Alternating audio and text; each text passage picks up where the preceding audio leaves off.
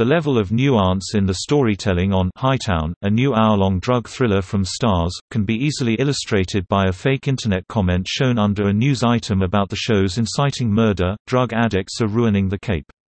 Imagine someone barking that in a Massachusetts accent with all the subtlety of a cocaine-covered rainbow flag, and you've got the basic gist of Hightown.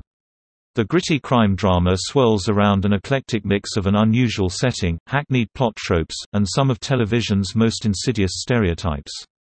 That's perhaps not surprising given the hook of the show, which is predicated on the juxtaposition of setting a hard-nosed drug thriller in Provincetown, the utopian gay vacation town at the very tip of Cape Cod, Massachusetts. Created by newcomer Rebecca Cutter, Gotham, and executive produced by procedural drama maven Jerry Bruckheimer, Hightown is an uneven mash-up of incongruous themes, a veritable grab bag of provocations that wouldn't even have felt edgy 20 years ago. That may have been forgivable if the plot was halfway intriguing, but the twists are about as surprising as a drag queen in P-Town. That the picturesque seacoast is home to some of the country's worst drug problems won't be news to most massholes, the nickname used by New Englanders for residents of the predominantly white state, known for their distinctive accents and aggressive driving. The regional dialect is a major feature of Hightown, and whether or not that demographic was in need of more screen time, the mostly unknown actors do a wicked good job with the unique timbre made famous by The Departed and Good Will Hunting. Unfortunately, that's where the good news ends. Hightown follows a federal fisheries agent named Jackie Quinones, a hard-partying Casanova who beds a different gal every night. We know she's a lesbian because she says things like, liquor, I don't even know her, and he's barking up the wrong lesbian. After one late-night escapade she stumbles onto the beach, where she becomes the first to discover the body of a young woman washed up on the shore.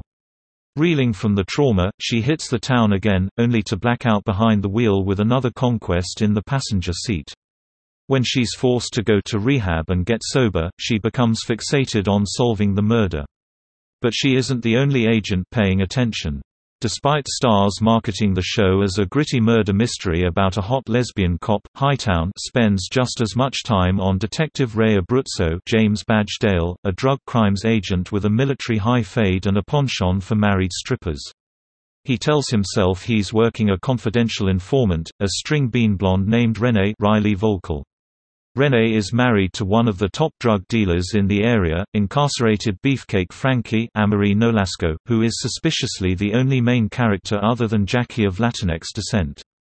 A devoted mother and a strategic seductress, Renee could have been a positive portrayal of a sex worker if the rest of the show weren't strewn with cringeworthy language and blatant fetishization. Any goodwill earned by the character's agency is drowned out with too many scenes filmed unnecessarily at the strip club and rough sex scenes designed with only shock value in mind. The writer's true attitudes are made plain as day when Jackie jokes, "I'm supposed to prostitute myself for a ride," and her friend responds, "Hit the streets, hooker." Helpful hint, if you're going to write sex worker characters, maybe lay off the slurs.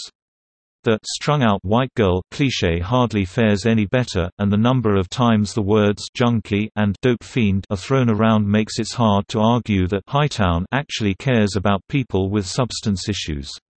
At least the 12-step meetings are more realistic than most, with nobody interrupting each other like you often see.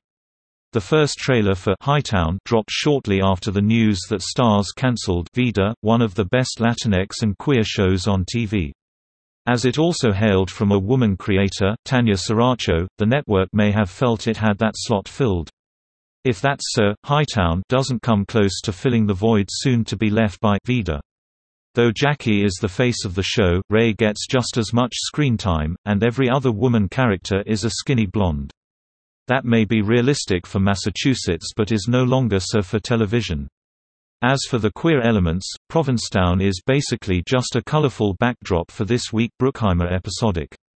Jackie gets laid and makes cheesy lesbian jokes, but the gayest thing about this show is that a major plot point hinges around a super moon.